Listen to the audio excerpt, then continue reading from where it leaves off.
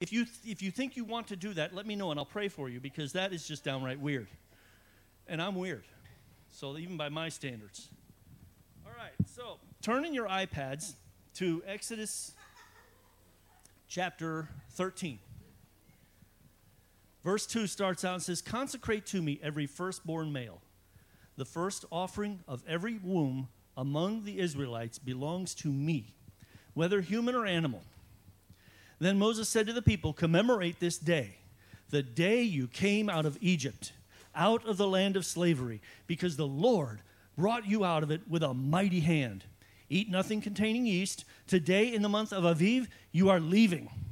When the Lord brings you into the land of Canaanites, Hittites, Amorites, Hivites, and Jebusites, the land he swore to you, to your ancestors to give you, a land flowing with milk and honey, you are to observe this ceremony in this month." Now that's a celebratory time. And I'm talking serious celebration. So it's time to put on the hat and grab the stick and let's start celebrating and let's get on our way. And yes, I got my hiking boots on. Anybody have hiking boots? Okay, good. So it's time to put those hiking boots on. It's time to get ready. It's time to celebrate. Now, have anybody ever heard of the song by Three Dog Night, Celebrate? You know, celebrate, celebrate, dance to the music, right? Come on now. Nobody? There you go. At least somebody's going to sing with me. Thank you very much. Now, you think, oh, well, those Christians should not be dancing. I got news for you. The Bible says there is a time to dance. Ecclesiastes 3, verse 1 says, "There is a time for everything and a season for every activity under the heavens. A time to weep and a time to laugh," verse 4, "a time to mourn and a time to dance." There is indeed a time to dance. Now, most people are glad that they don't see me dance, because everybody within a 30-foot radius, including myself, would get badly hurt. So, but you got to understand that there is a time to celebrate. And after the Passover, when they were sent packing, it was time to celebrate. Now, how many of you have ever been to the land of the mouse and duck? You know, about 3 hours south of here. You got to pass the I-4 eyesore, okay? Nobody? Am I the only? Just a few of you? Okay, when you go to the land of the mouse and the duck, what are you thinking? I'm looking so forward to it. Let's get in the car, kids, right? And the kids are dancing to the car, right? So it's a time to celebrate. We're dancing to a different land. Instead of a land of the mouse and the duck, we're heading toward the land of milk and honey. Thank you. It is a time to celebrate. It's a time to feast. It's a time to pass out the challenge coins. It's a time to take selfies. Don't forget the hashtag. Get the hashtag out of here. Whatever the case may be. However you're going to celebrate, there is a time. And for the Israelites, it was time to celebrate. What in the world is in this bag? I'll bet you're thinking. But there's a legacy in the making here. This is something you have to understand, that when the Israelites were leaving, it was more than just a time to celebrate. It was a time to understand what was not just ahead of you, but as the years go by, how you can point back to what was behind you and how you got to where you are. In chapter 13, verse 14, it says this: "In the days to come, when your sons ask you, 'What does this mean?' Speaking of the Passover, you say to him, 'With a mighty hand the Lord brought us out of Egypt and out of the land of slavery, when Pharaoh stubbornly refused to let us go. The Lord killed the firstborn of both people and animals in Egypt. This is why I sacrifice to the Lord the first male offspring of every womb and redeem each of my firstborn sons. It will be like a sign on your hand and a symbol on your forehead that the Lord brought us out of Egypt with his mighty hand.'"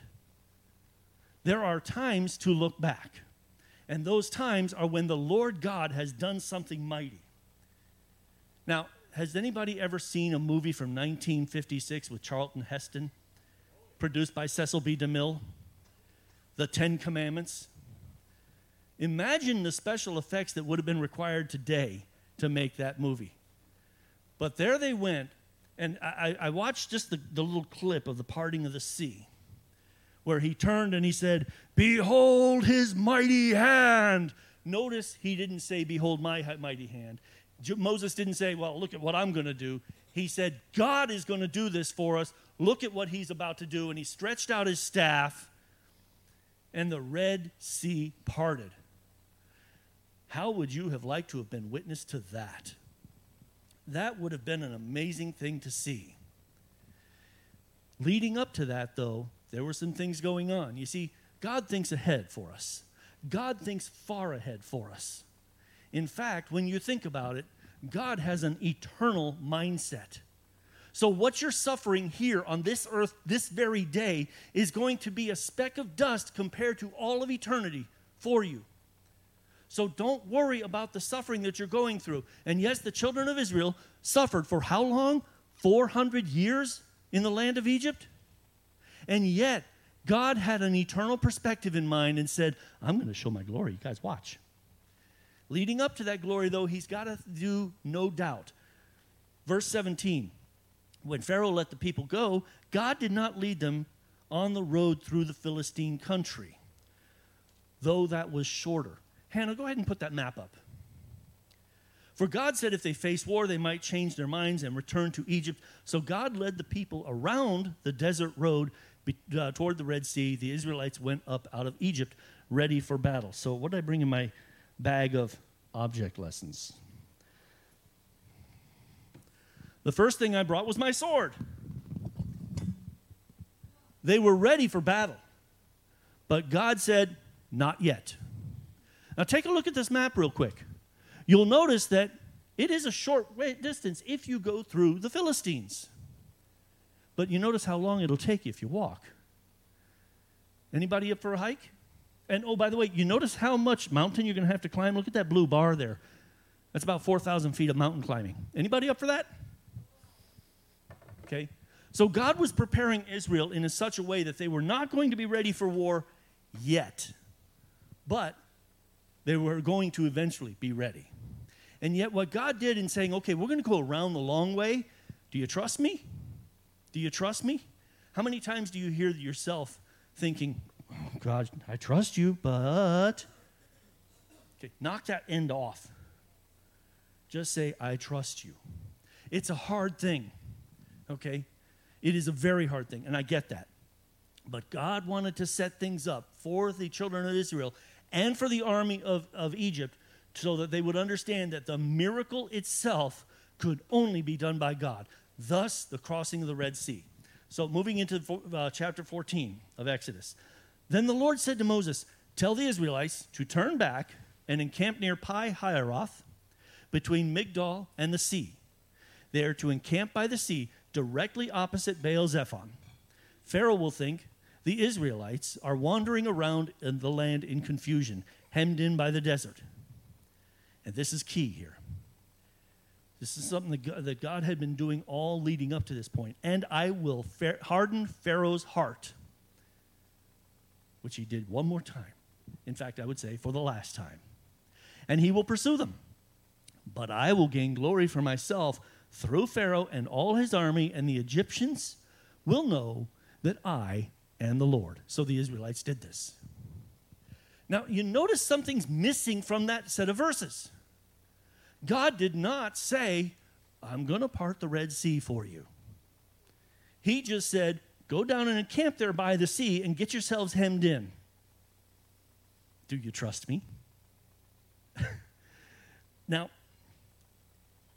you got to understand this, and this is something Yul Brynner said in the Ten Commandments, that Moses' God may be a great miracle worker, but he's no general. And when you think about it, from a military perspective, God was the oddest general in all of history. You see, according to ilovehorses.net, a 2-horse chariot race of 1/4 mile lasts 22 seconds. Okay, big deal, right? How fast is that? Any of my math wizards out there? 50 miles an hour. How fast can you outrun a chariot? Only one person in history could do that, right? Come on, who is it? Who? Right.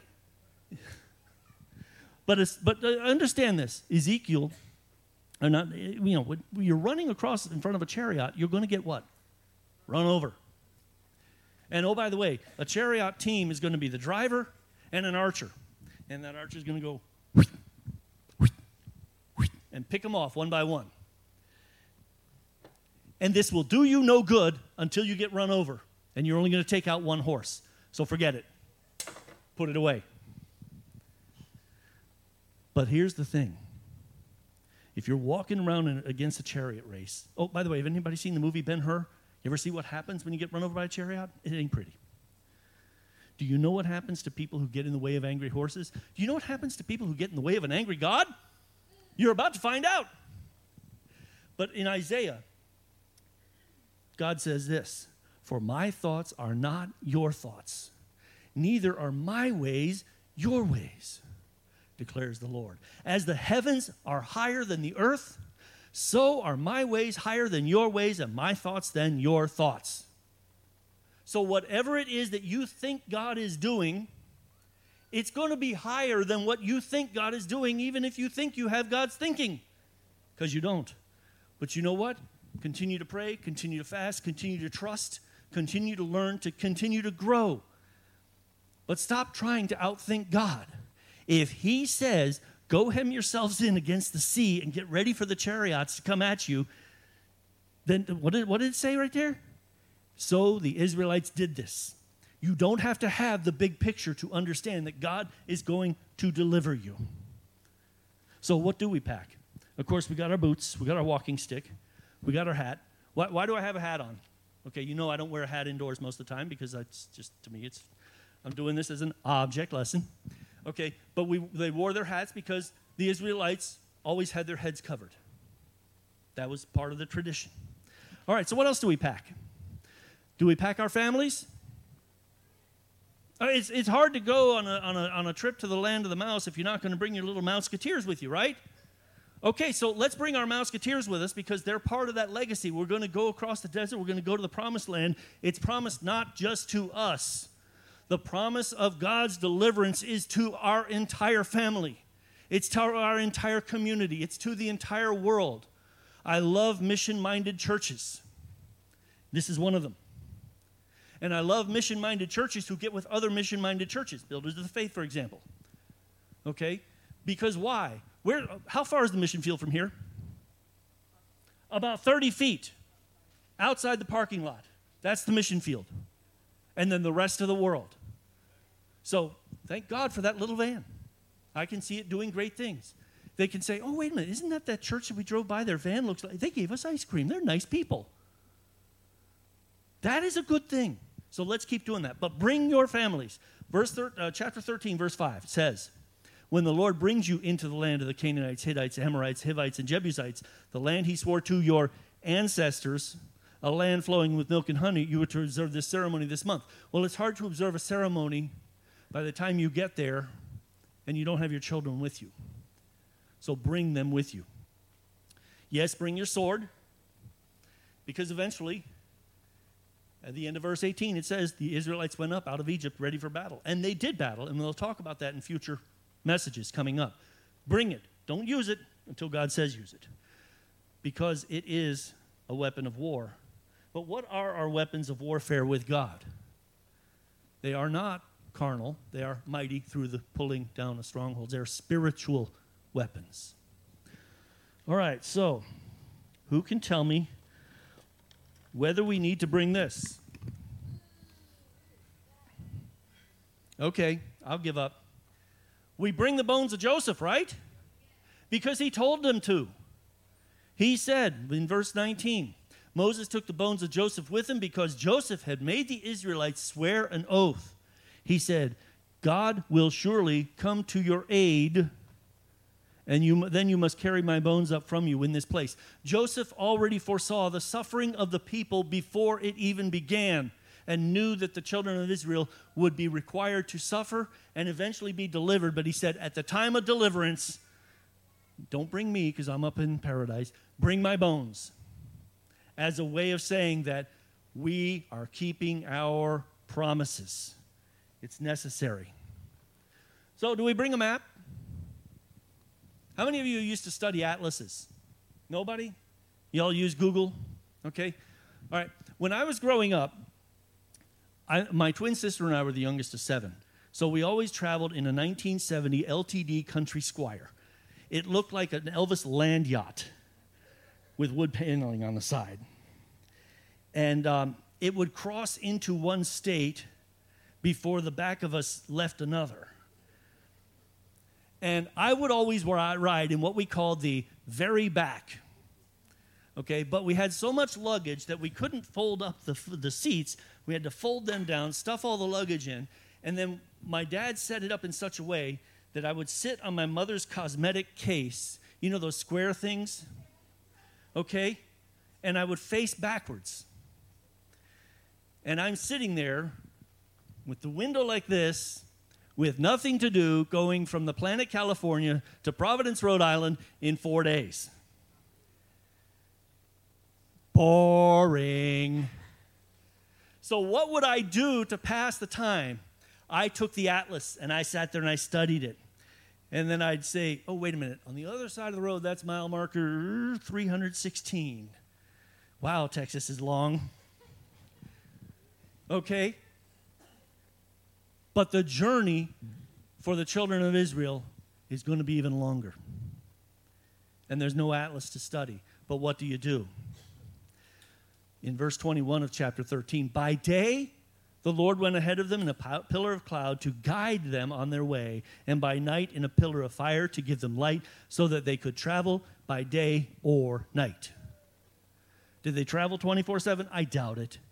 Anybody ever hiked for 24 hours straight? Good. You're smart. It's not pretty when you're traveling all day long, all night long. But the pillar of cloud by day, just follow it, which is what Jesus says. Who cares about what that person's going to do? You follow me. Remember the book of John? Remember when we went through that? You follow me. The same way. You see the pillar of cloud? That's all you need to do. Follow. Oh, you see the pillar of fire at night? Let's go. I'll light your way. I'll guide you. And oh, by the way, do we need to bring these? No. Because the pillar of cloud is going to give you the shade and the rest you need while you're traveling. It's okay. You can leave that behind. You see, because in the next verse it says, neither the pillar of cloud by day nor the pillar of fire by night left its place in front of the people. God always keeps his promise. And for that 40 years that was going to be going, guess what? That pillar never left them. If it moved, it said, pack up, it's time to go. Just like that. So, who knows what this is?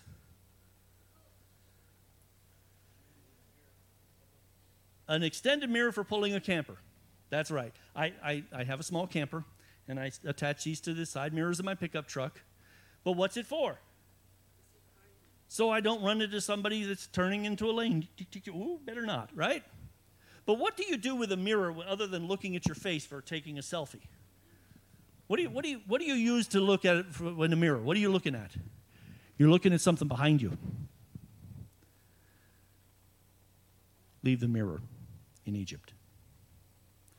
Don't look back to Egypt. Now, is there a time to look back upon the things that God has done? Yes, that's called the Passover. Is there a time to look back on the traditions and the reasons that he has delivered us? Absolutely. Those are called feasts.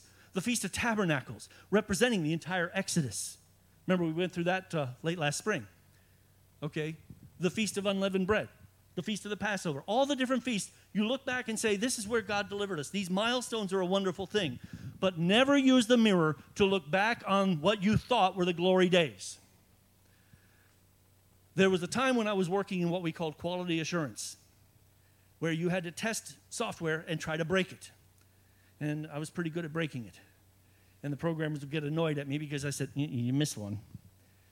And I would delay releases sometimes because we needed to get it right. Okay? But you have to understand that what I was doing is making sure that we had it right. And in looking back on those days that I was working in quality assurance, it was an easy job. I come in, I do my job. At 4 o'clock, people could set their watches by me when I was leaving because at 4 o'clock in the afternoon, I'm hitting the dusty trail. And at 4:45, I'm walking through the door, and dinner is ready. Thank you, Mary. You were a wonderful bride, and she's a great cook. And for a long time, I would come home on time every day, every weekend off. I was dependable in that regard, and I look back and I say, boy, sometimes I wish that I had those days back again. Stop doing that. Because you need to be challenged as you go forward in your own life. But the glory days are not always very glorious. I was not getting paid very well at that time either. And there were other hardships I was going through. So look at the big picture and understand that God wants you moving forward, not back. What else do we bring? Do we bring our faith? You better bring your faith. Because you're standing up against the edge of the sea and you're looking back and you're seeing that suddenly there's an army of chariots coming at you. You better have your faith at that point. Chapter 14, verse 13 says, Moses answered the people, do not be afraid. Stand firm, and you will see the deliverance the Lord will bring you today. The Egyptians see you today and will never see you again. The Lord will fight for you. You only need to be still. They're at the Red Sea. This is right at the point where Moses is about to go, behold his mighty hand, or whatever he said at that time. I must say Charlton Heston did a very good job portraying it, but to have been there, imagine the fear that was gripping the hearts of the children of Israel as the entire army is ready to beat them down. Have faith, because God is the only one who could actually, truly, properly deliver them 100% of the way. And how did he do it? He split the sea. Now, has anybody ever been, anybody know what a beach is? I know we live near one. When the water comes up and it keeps waving back and forth onto the sand, and you step into that sand that just got wet, you go, "Bwah, bwah, bwah," and then your feet start to sink. That was not the terrain that the children of Israel crossed on when they went through the Red Sea. It was dry ground. That in itself is a miracle. It takes decades to dry that kind of sand under the sea. And yet they went through on dry ground. Now you get these scholars that will say, oh, they marched only in 2 inches of water. Okay, I'll bite. Here's a better miracle then. Pharaoh's entire army drowned in 2 inches of water. Got anything for that? I didn't think so. So, something else that I think is important is to make sure that you pack a song in your heart.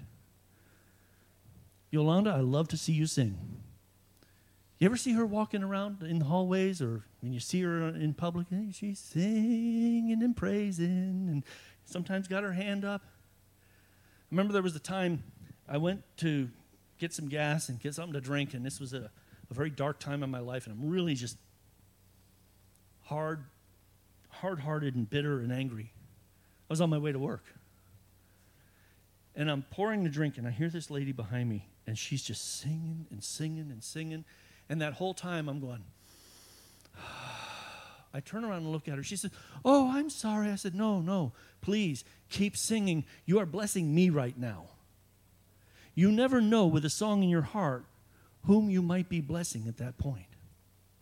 And now think of it, okay? You have crossed the sea. You have come out from where the water is, solid walls way up high. You even see the fish going up against the walls.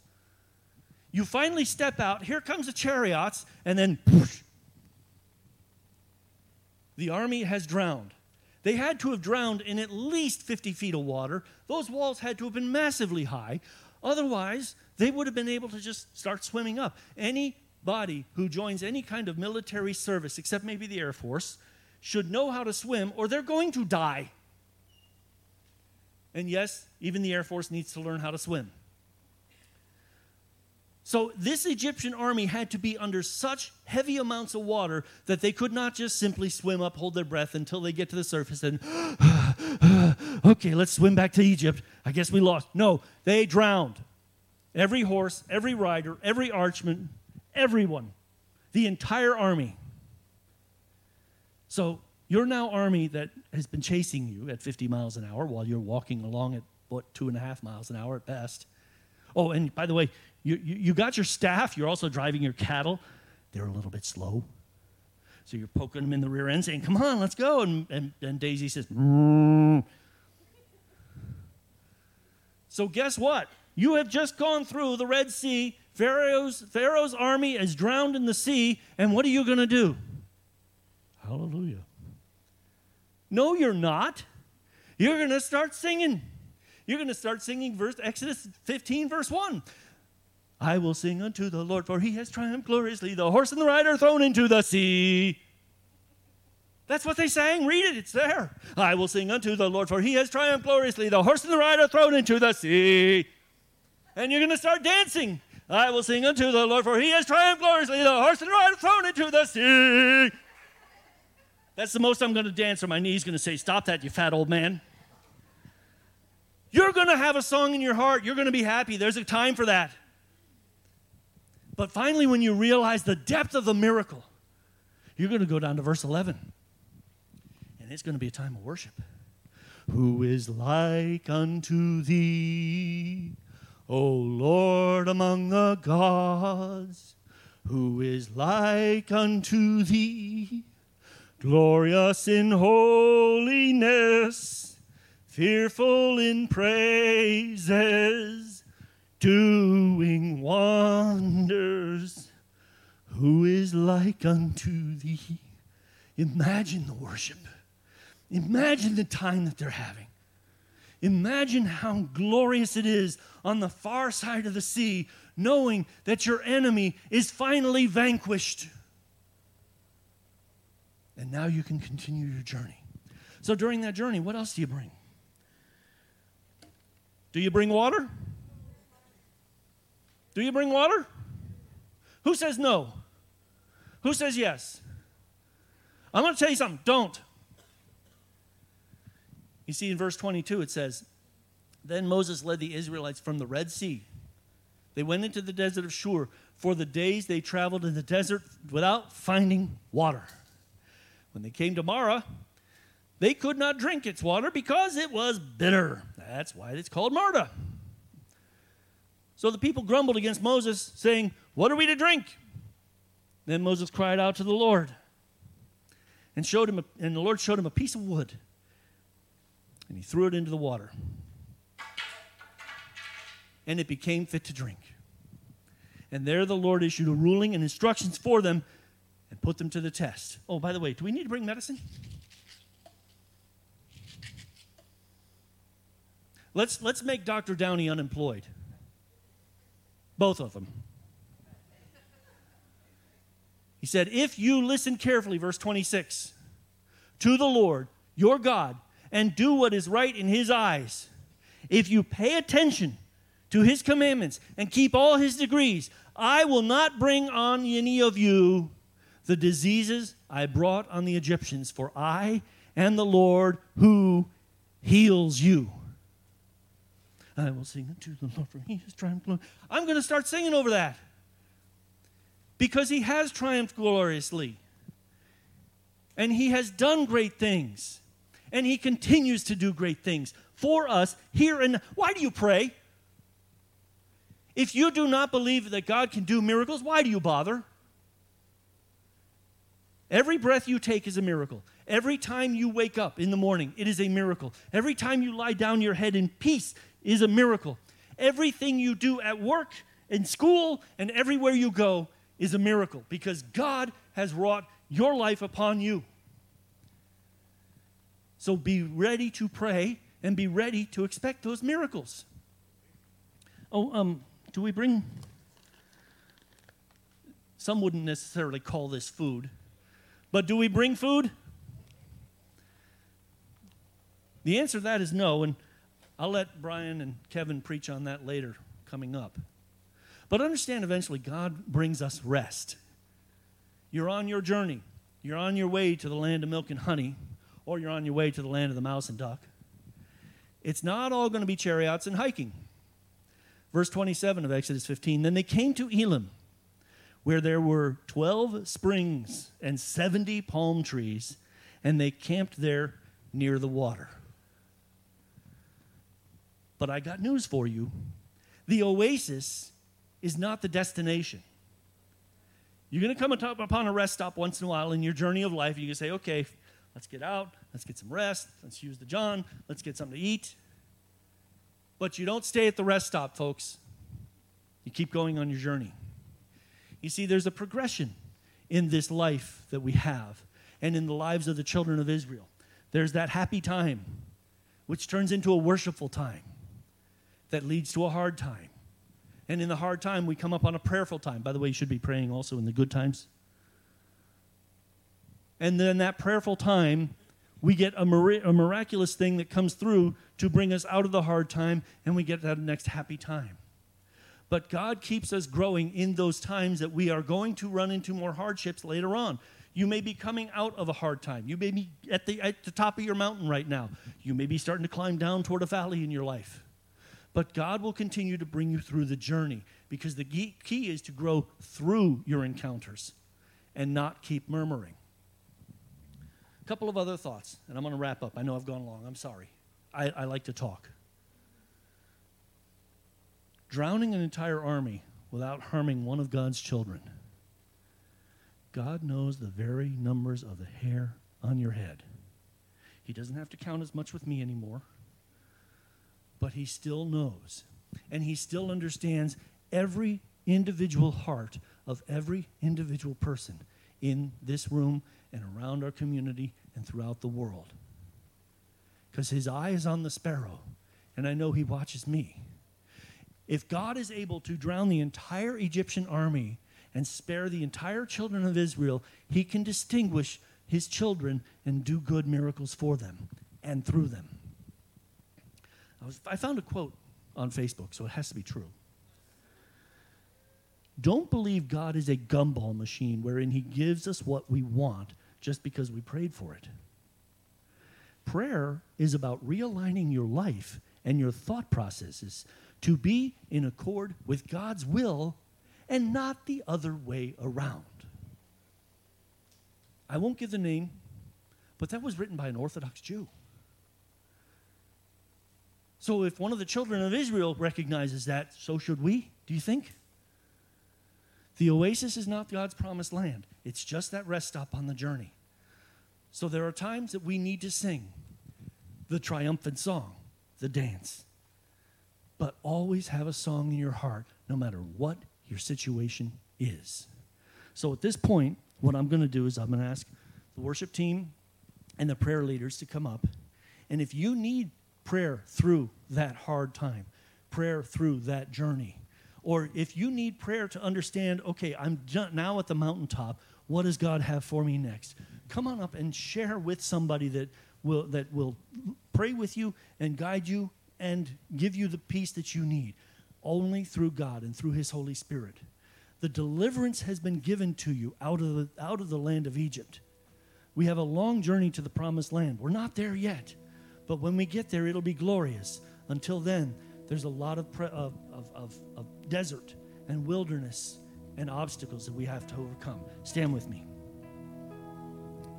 Father God, we pray that as we go forth this day, that you, Lord, will show that you are in control of every aspect of our lives, and that even in the dark times, you are that pillar of fire in our lives. And that in the great times where there's sunshine and roses, that you are still that pillar of cloud to give us guidance and to give us life and to give us peace and to give us shade. And we thank you for it in Jesus' name. Amen.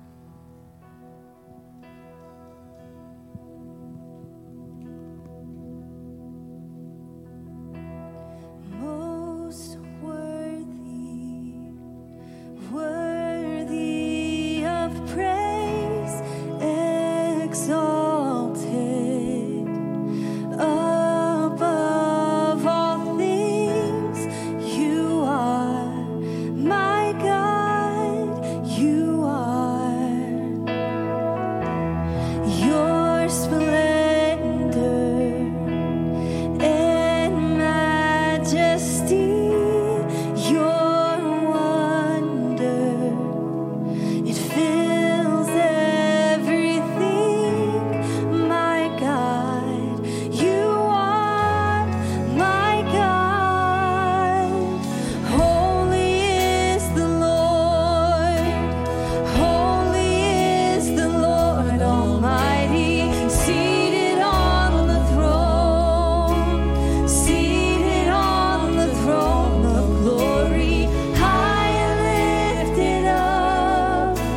Your presence fills the temple when we worship you. Oh, we worship you.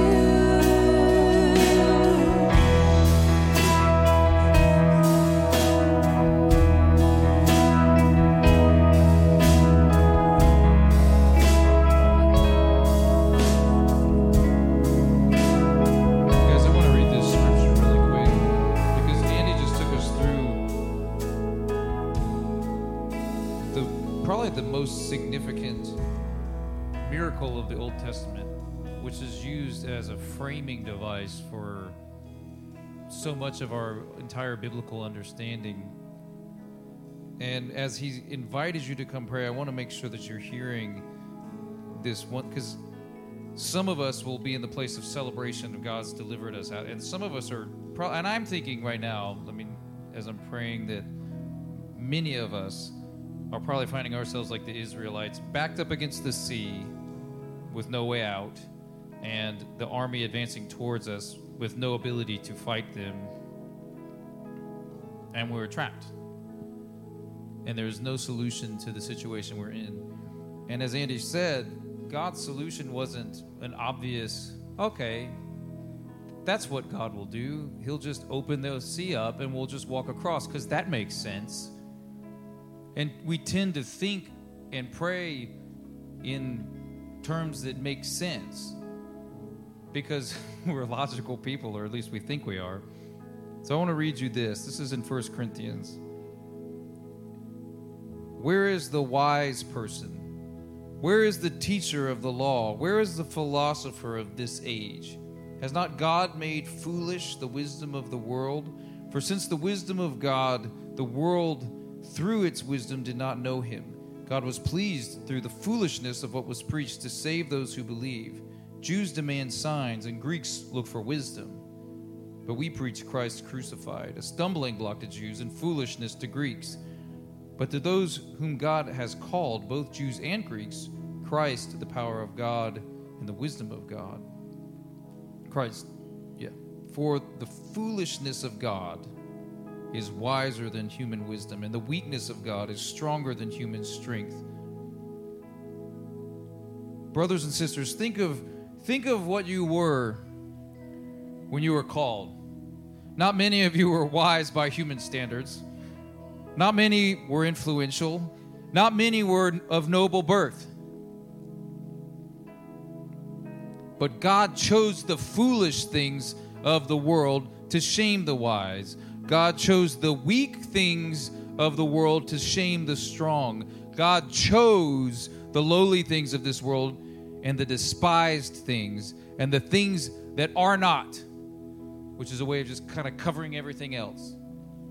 The nothing things, to nullify the things that are, so that no one may boast before him. It is because of him that you are in Christ Jesus, who has become for us wisdom from God.